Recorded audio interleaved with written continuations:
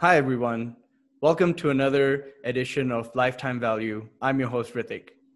I'm extremely pleased to have Miguel Armaza as my second monthly mystery guest for this season. And I'll tell you exactly why I'm very, very excited about having this guy on, because Miguel is the co-president of Wharton FinTech, which currently has 203 episodes on Spotify and was a massive inspiration for my own podcast, Lifetime Value. So you can tell it in my voice how excited I am to have him on the podcast. A little bit about Miguel. He's currently pursuing 2 masters, an MBA at Wharton itself, and a master's in international studies at the Lauder Institute. A bit about his background, it might seem that he may be a very corporate guy, having spent a lot of time in structured finance.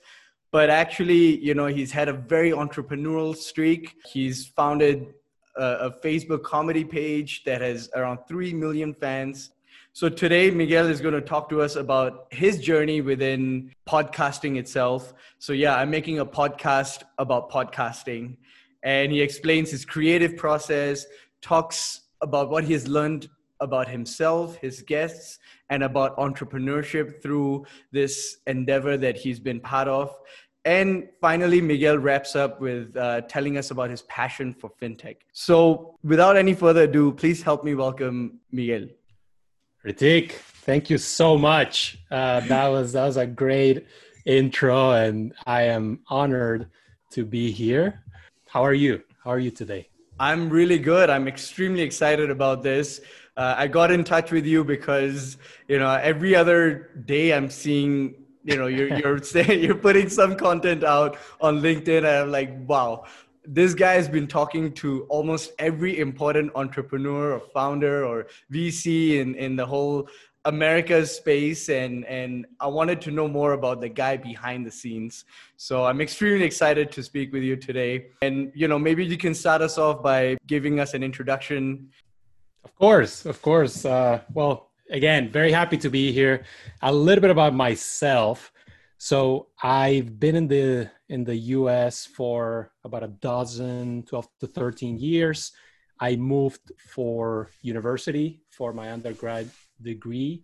Mm-hmm. And I really moved to pursue something within business. I wasn't sure what was that going to look like or where was I going to end up. And, as things work, eventually I ended up in New York City, mm-hmm. working for a large bank for one of their big rotational programs. Mm-hmm. Really, I think it really suited my personality because I've kind of grew up all over the place, and I don't know, every 2 to 3 years I get an itch to do something different, and that doesn't always mean switching jobs, or that doesn't always mean moving somewhere else, but I crave variety, right? Mm-hmm.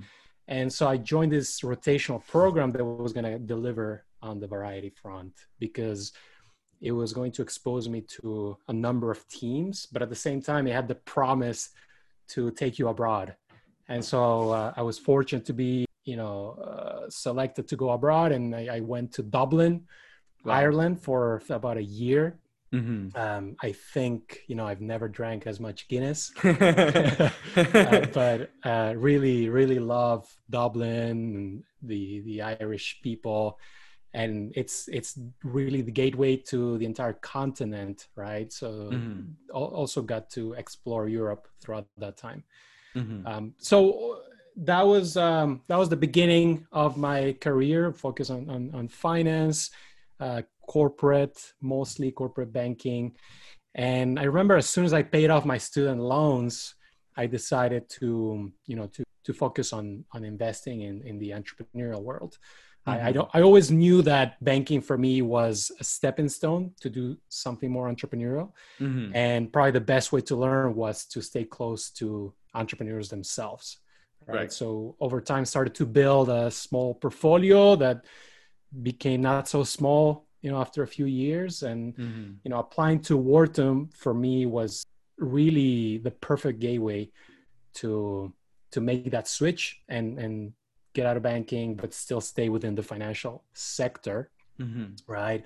Fintech is something I've been passionate about since, you know, I really can't tell you since when, but it's been a number of years. Working within a bank, you really see why the fintech story makes sense, right? Yep. And I knew that Wharton had a strong fintech platform, and so that was my goal, right? To take advantage of that platform, and very, very fortunate and grateful to have gotten accepted, and I'm now in the final stretch. It's just a number of months left, but it's been an amazing ride so far. Excellent. And tell me about Wharton FinTech podcast, and how did that come about, and how has your journey been? Yeah. So listen, I'll be honest. I came into Wharton having the goal to start building a brand, right, for myself. But I would have been happy publishing 3-4 articles, right? Right. I had no idea, how was that going to look like, right? Yep. So I came in, and to be honest, because I'm doing a dual degree, I started a little bit early. I started, most MBAs start around August, September. At Wharton is in August. I started in May as part of the Lauder Institute. We have 3.5 extra months. And so it took me from May to January, right? So that's around 7 months. It took me that long to really, get the courage to record my first podcast episode. And once I did it, I felt energized. I felt so happy after doing it. It was with a Brazilian Neon Bank with Pedro Conrade. And so I enjoyed it so much that I said to myself, all right, I'm going to use this platform and I'm going to record maybe one per month. And, by the time I graduated, that would have been around 15, 18 episodes. Yep. And trust me, I would have been extremely happy with that result. Yep. But the world changed, right? And then I also realized that most people were willing to tell their story, right? And so around March, I was starting to maybe step on the gas and start invite a few more people, maybe more than once per month.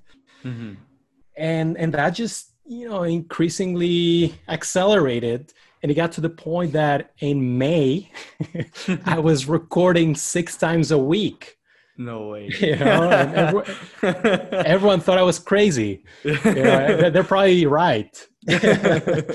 But it was just an amazing experience, because one day I was interviewing the largest fintech in Mexico. Then I would turn around and interview the largest fintech in Russia. Go to sleep, wake up, interview the largest fintech in Greece. And so it was just, without that ability to travel, that by the way, I love to travel. Without that ability to travel, this was a way to explore the world. As cliche as it sounds, it was still pretty amazing. I still hope to have a podcast tour where I get to visit a lot of these people. But for now, I'll be content. I'll be very happy, in fact, with Zoom. And so, and that just evolved, and I realized I absolutely enjoyed it, right? And so very early, I decided to treat it like a real show, Okay. And I think every generation has taken the podcast to the next level, and so I'm probably the 4th or 5th generation to take over the podcast. Okay. And we've gone from 2 a month roughly to now 4 a week, right? And we publish 4 times a week, and then we've gone up in the charts. Since March, we have 7x'd our audience, actually more. Actually, we just closed our biggest month yet, so close to 10x, if I'm honest with you. But again, I think every generation has been great, but it just takes time, right? And also, I enjoy it. I wouldn't be against having a podcast platform post Wharton, So that really has fueled my desire to do more and more. So it's been a great ride. By the way, I'm not the only one. So Yep. I'm one of the two co-presidents of the club, the FinTech Club. Mm-hmm. But in the podcast team, there's two of us from actually three of us from my year, Ryan and Anchit. And then we just recruited three more from the first year, and then it's just an amazing team. Yeah. And the wider club, we have about close to 300 members. Wow. So it's not just me, although I've done probably the majority of the podcast this year. Okay. But there's no way you can do this by yourself. You absolutely need a team, and you need a lot of support. And I also have the support from the school, right? No one's watching what I do. I have 100% full control, but there is definitely support there specifically from what's called the Stevens Center within Wharton, and it's a center for research of finance, the future of finance. Very, very interesting answer. And if you're looking to continue doing this post MBA, hey, my podcast can definitely, two heads are definitely better than one. I'd love to be co-hosting this with you. And, it's so fascinating to hear that it's such a concerted effort from the 300 that you are within the club itself to 5 to 10 of you guys that are constantly churning out these podcasts as well. It's very fascinating. It kind of reminds me of it started with a small number of people having an idea and then you guys scaling it. Reminds me a lot of the journey of an actual startup itself, At this point in time, you guys could even be raising a Series A just for the podcast itself. It's very fascinating.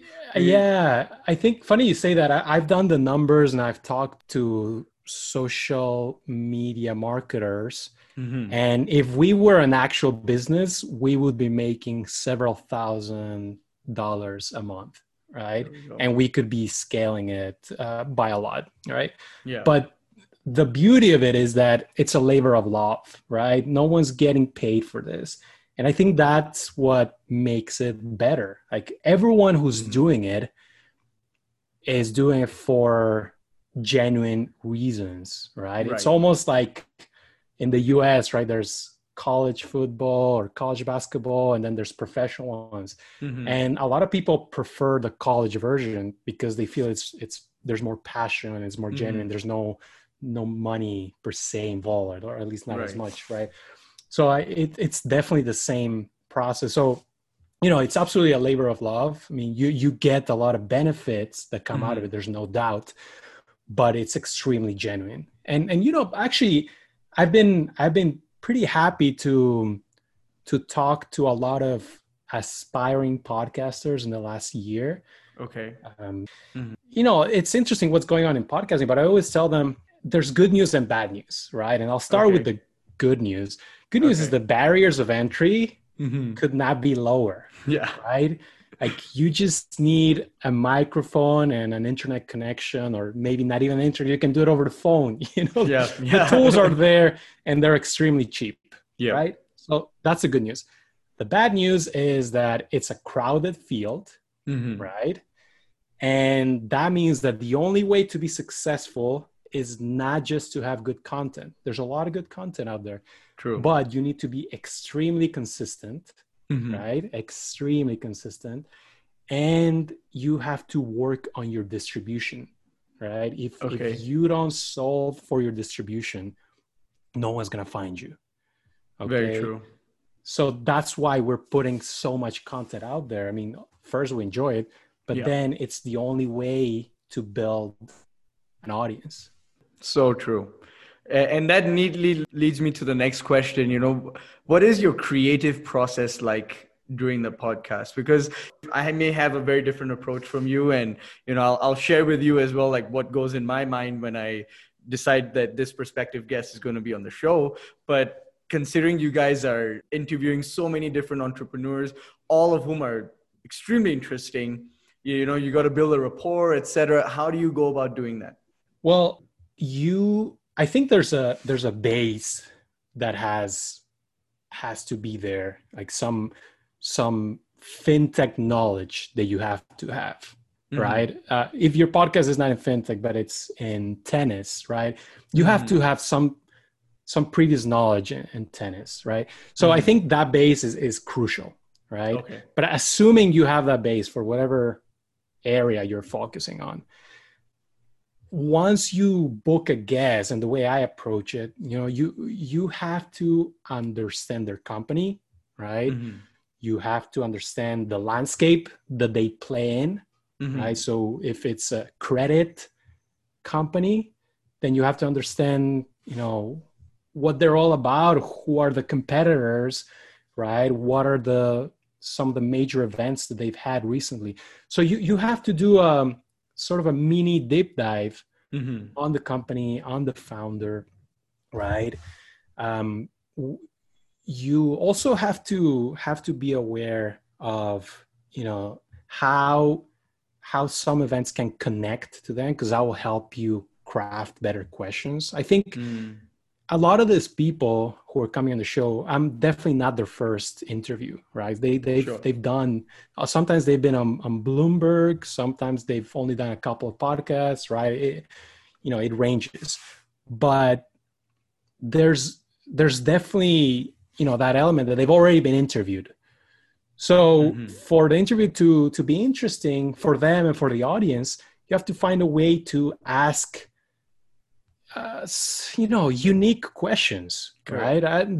They want, not all the questions will be unique, okay? Sure.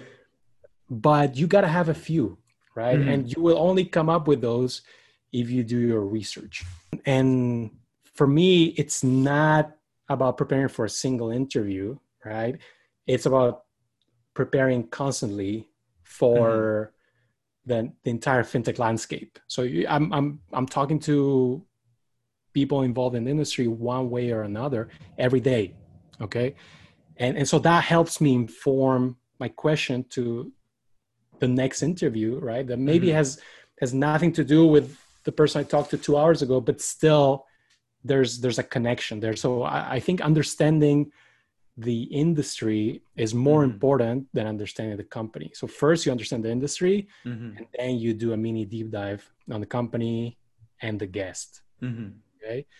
And also, like, fintech is a very big ecosystem, right? That's not a secret. So we try to talk to founders or investors that have some track record, right? Because if we focused on seed or even Series A companies, it'll be much harder to pick who to interview.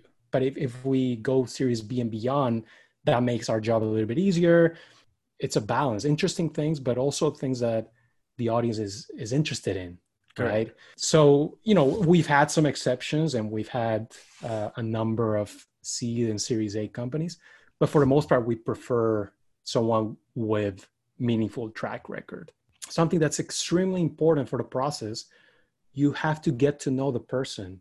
It's so much better if you have schedule a call ahead of time where you get to know them, right? So making them feel comfortable is crucial. It's crucial. And I've had interviews where we don't have that, and we start recording in minute 5 of our first call. And it takes me 15 to 20 minutes to make them comfortable. So the first half of the interview would not be as good as the second half. And, that's okay. I mean, these are extremely busy executives.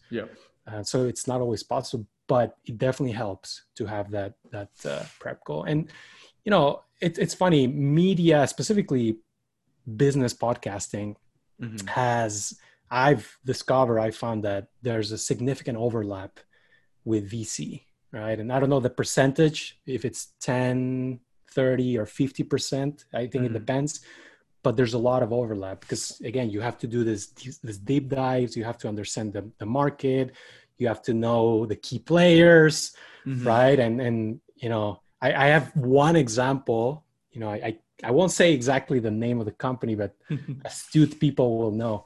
So I interviewed this big founder, and they had had an announcement a day before of a major collaboration with like one of the large Silicon Valley titans. And it related to payments. And so major collaboration. And so I asked this person about it, and they talked for 4 minutes. Great answer, right? Yep. Inspiring answer. 2 days later, the government just regulates that collaboration was not, was not within the law, or was not permitted. Yeah. Okay. And so I freaked out a little bit, because I was like, damn, that's like 10% of our interview. And it's going to be controversial if I put it, what are we going to do? So when in doubt, just ask, right? Yep. So I just, I made it easy, and I reached out to this person, and, they came back to me. It's like, listen, let's just put it out. It's a good answer. Let's go for it.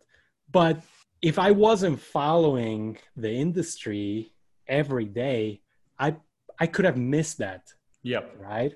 Yep. And you never know. Maybe the answer would have been absolutely take it out, eliminate it. Yeah. Yeah. So you never know, and you have to watch out from every angle. You never know where it's going to come from. Very, very good answer as well. I know exactly who you're talking about. And the funny thing is that it's become like a proper saga now. So it's actually very interesting. So I bet at some point you would love to have that guest back to kind of give so what happened, that sort of interview as well. Now, moving on to the next question. With everything else in life, you end up making some mistakes, some learning lessons. What have you learned about yourself through making mistakes in this podcasting journey?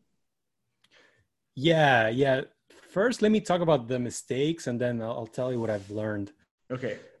So I think preparing is just so crucial, right? I had an early interview. I think it was my third interview with actually a very big founder in LATAM. And I didn't prepare properly. And I don't know why, to be honest. There are no excuses. I was busy, but we're all busy.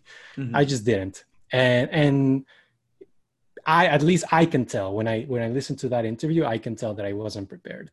So I made sure, fortunately that was early, right? Okay. And fortunately it wasn't a fatal mistake.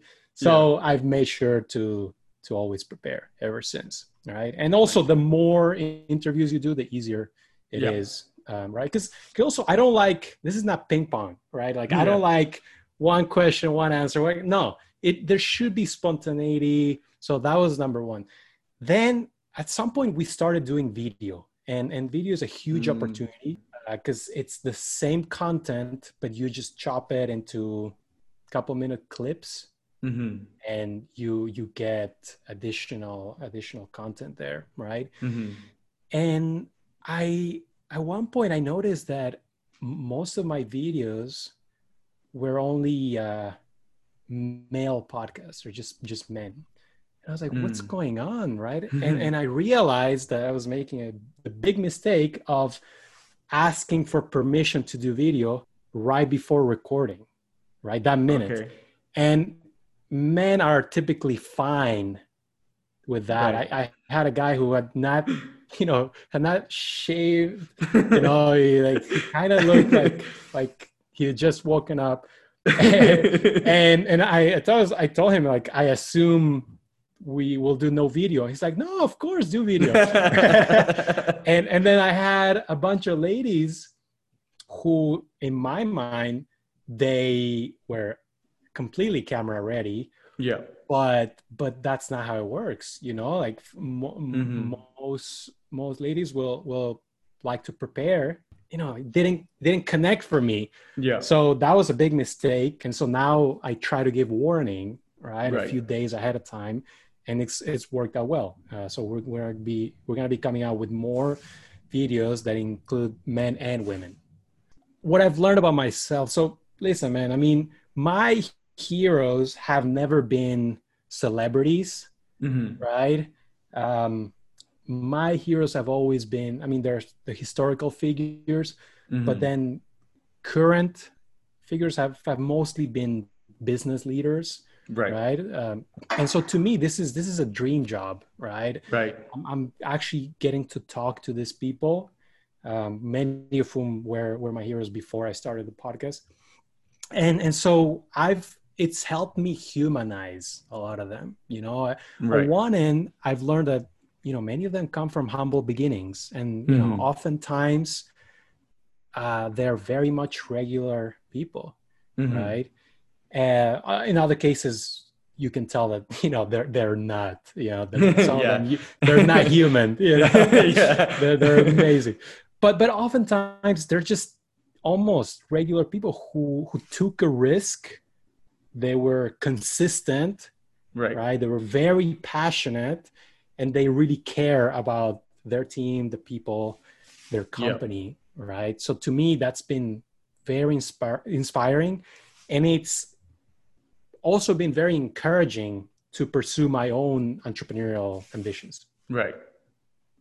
Very interesting. And who would you say has been, now that you're 203 episodes as of this recording, I think by the time I publish it, it'll be like 1,000 episodes or something. I don't know the rate at which you guys are going. Who has been one of the most fascinating or the most interesting guests you've had so far, in your opinion?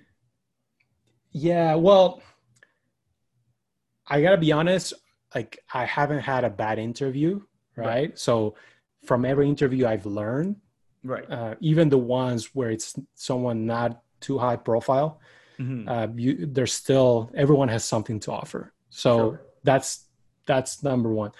But then there's obviously been a few that have been more inspiring than others. And I can think of three, actually. Okay.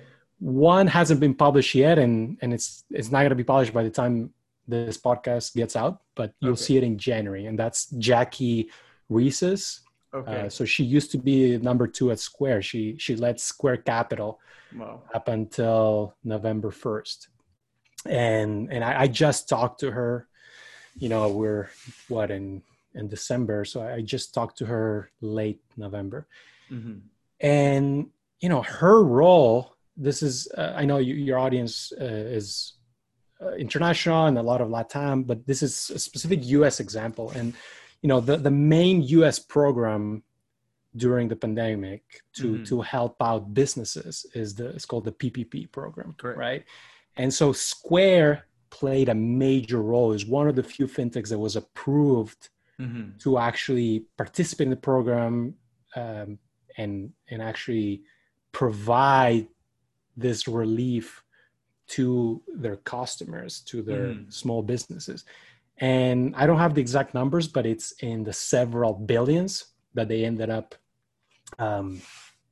distributing to their customers, to small businesses. And listen, you I mean, that's a podcast that you'll be able to listen, but I got goosebumps when she was telling me about the story and how they did it, because these were 18-hour days. They had to, it felt like she was talking about wartime, because they had to put a call for volunteers of other parts of the company to join and actually help with this effort. And they told him, listen, this is gonna be a very challenging time, but our clients need us. And they got overwhelmed by the applications of fellow employees who wanted to be part of this. And they had, the floor was moving as they were building something, and they will build something one day and the requirements will change the next day. And she would be on the phone with the Treasury Secretary along with Jack Dorsey, and then the next day they would have to talk again because the rules have changed again. So she just told this amazing story, and it was the only time out of the 90 to 100 episodes that I've done that I got goosebumps. So that was amazing. Then talking to David Velez from Nubank, that was inspiring. He really lives and breathes what he advocates. And you can tell that he cares about culture, he cares about his people, and also something I think is very important, he cares about developing the Latin American ecosystem, and he's very passionate about STEM education. Right. And finally, there's also Anu Schultes. She's the CEO of LendUp, a big fintech in California. And to me, I connected with her because she's an immigrant. She came in as a student, and she's lived the American dream over the last 30 years. But she hasn't forgotten where she comes from. She recognizes that, you know, not everyone has had the successful journey that she's had, and she's actually doing something about it, right? And her company has the mission to help people improve their financial situation. Amazing. I mean, I'm getting goosebumps right now. That's that is spectacular, and you know, the way you are talking about it, you know, already makes it so worthy of listening. So all my listeners who are definitely going to be checking into this podcast, you know, you should definitely look into Wharton FinTech if you haven't already.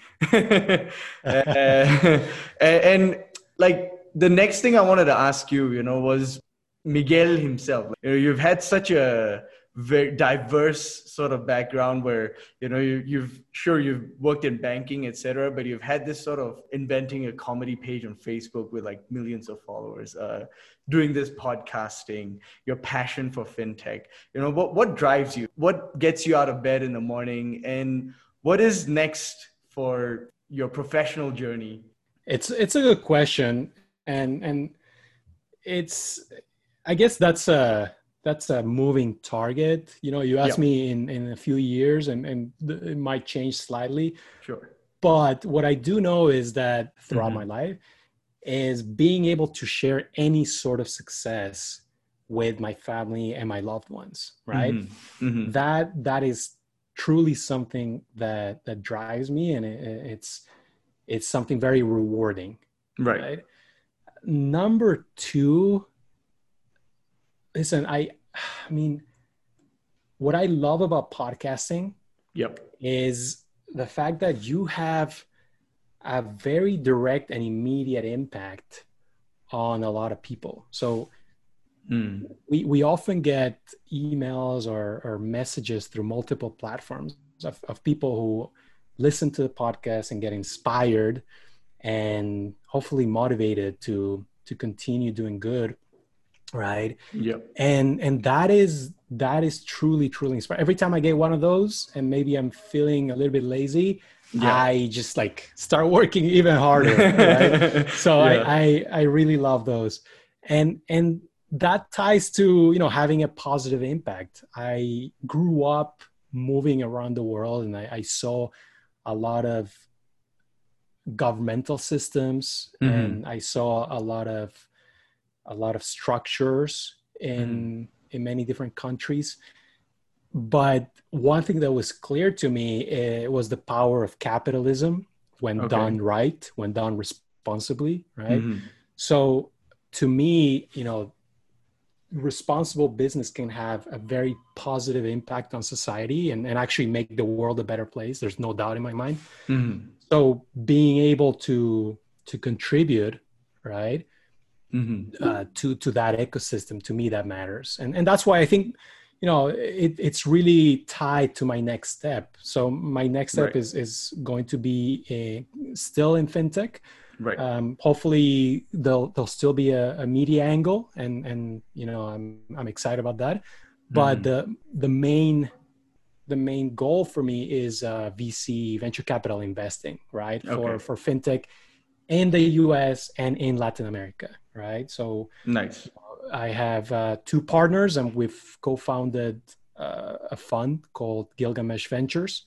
We're super excited. Already made a few investments, and you know, we have big ambitions, right? And it's my small contribution to the ecosystem. I believe in the ecosystem in the US, but I'm also very bullish and what's going on in Latin America. And listen, when I came to this country for the first time, I was inspired by just the ecosystem, just this impressive ecosystem for entrepreneurs. Right. And so if I can take some of that back to Latin America, I'll be a very happy person. And that doesn't mean capital alone. Sometimes it's not even capital. Sometimes it's access to resources, Sure. and resources can take many shapes. Yeah. What a profound answer that was. And, I kind of feel like perhaps because both of us are immigrants, we share that sort of very singular drive to kind of do it because of the sacrifices most of the time, like our family made to get us to where we are. That is an absolute sort of baseline motivation that, constantly drives me. And that was so well said as well, to sort of give back whatever you have learned. Amazing answer. Now, moving to the next section of payback period, where the guest asks the host a question. What question it's my turn. For me? Yeah. Yeah. So, I mean, we've talked before, and I know that you moved from Singapore to Mexico City. Yeah. Two vastly different places. Yeah. Right. Each one's special in their own way. Yeah. But I know that you experienced some culture shock. Yeah. And I would have been surprised if you hadn't. Right.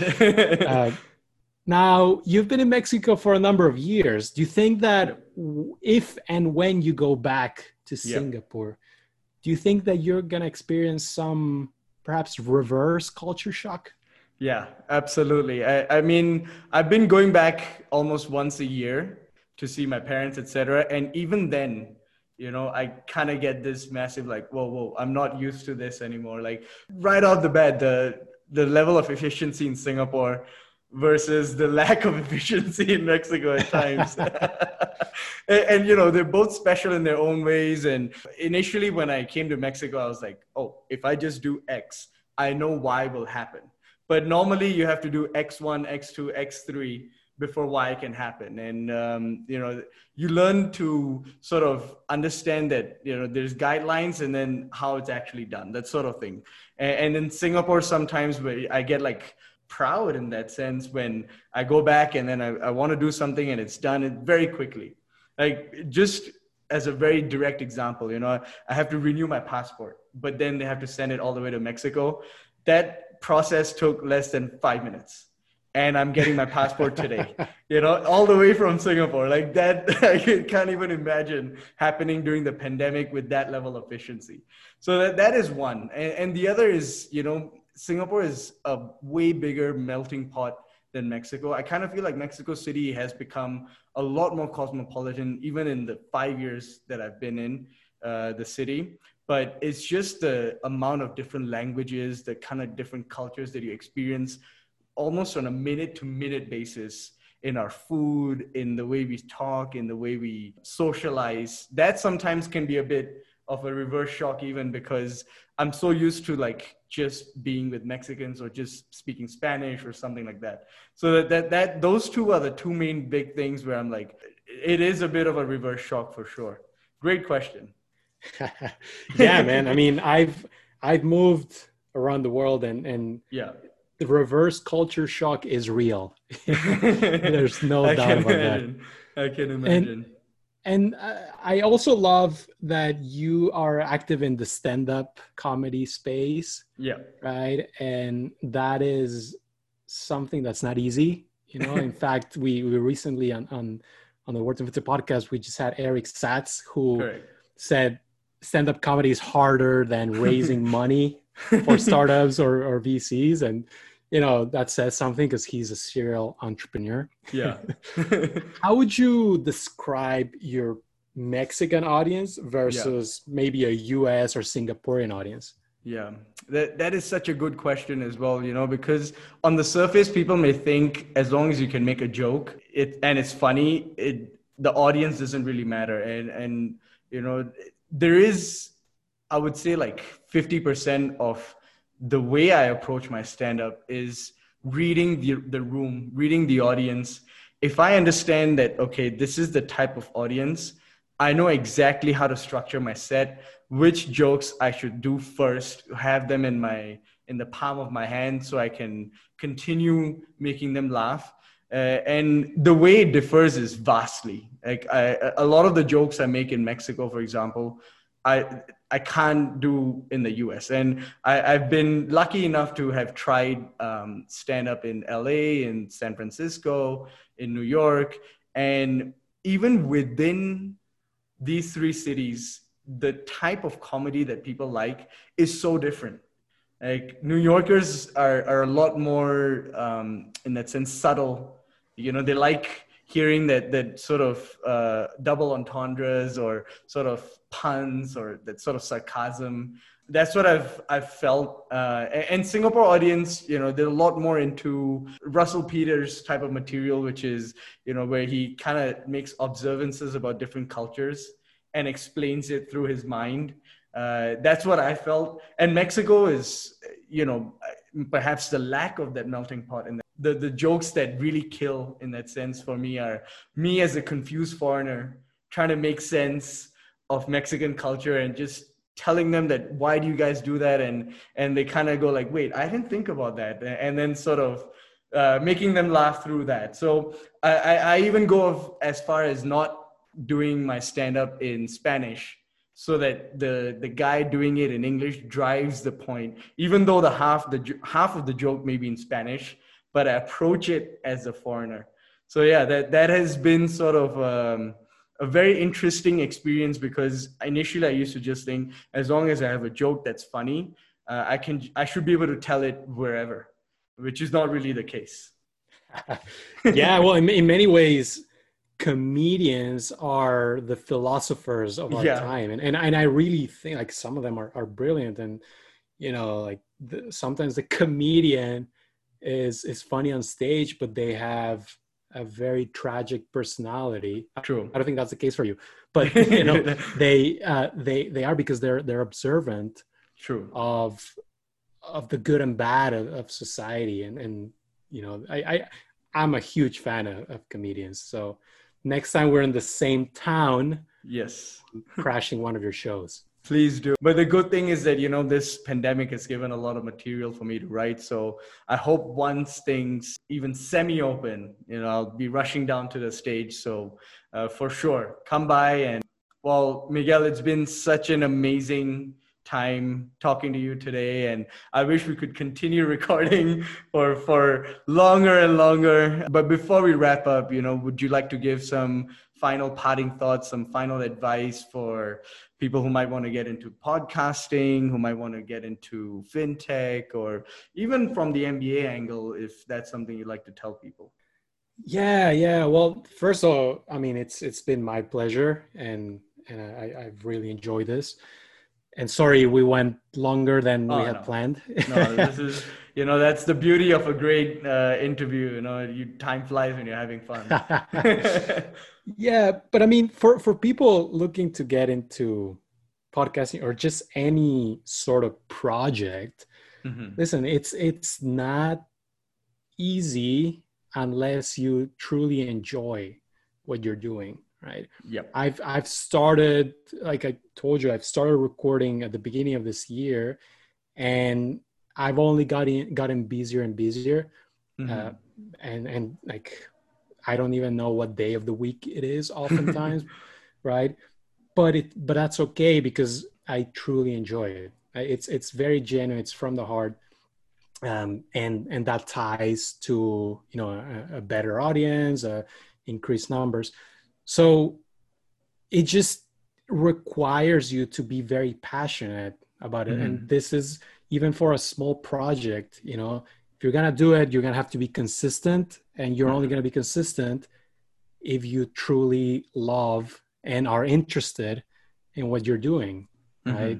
So just, if you start something, make sure that, you know, it's a labor of love. Right. Yep. Even if you're getting paid, if it's a labor of love and you're getting paid, then that's the dream. Correct. Right. That's really something that I've seen that works. And this is for small and large projects, right? I mean, when you talk to unicorn founders, and it's the same story, right? They tell you a very similar story, and then they have 3,000 people reporting to them. And for a small podcast, it's the same thing, right? You just have to be very passionate and truly love the process. Amazing. Great advice. And if somebody would like to get in touch with you, would you like to share your information with our listeners? Absolutely. They can find me on Twitter or on LinkedIn. My full name, Miguel Armaza, and you can add the links on the show notes. Sure. And yeah, just send me a message. Absolutely. Well, thank you so much again for your time today, Miguel. It's been such a pleasure. And I hope I have you back on the show again when you're VC mogul or a media mogul. you get to tell us about your success as well.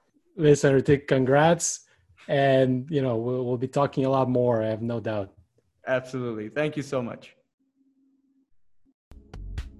And this was Lifetime Value.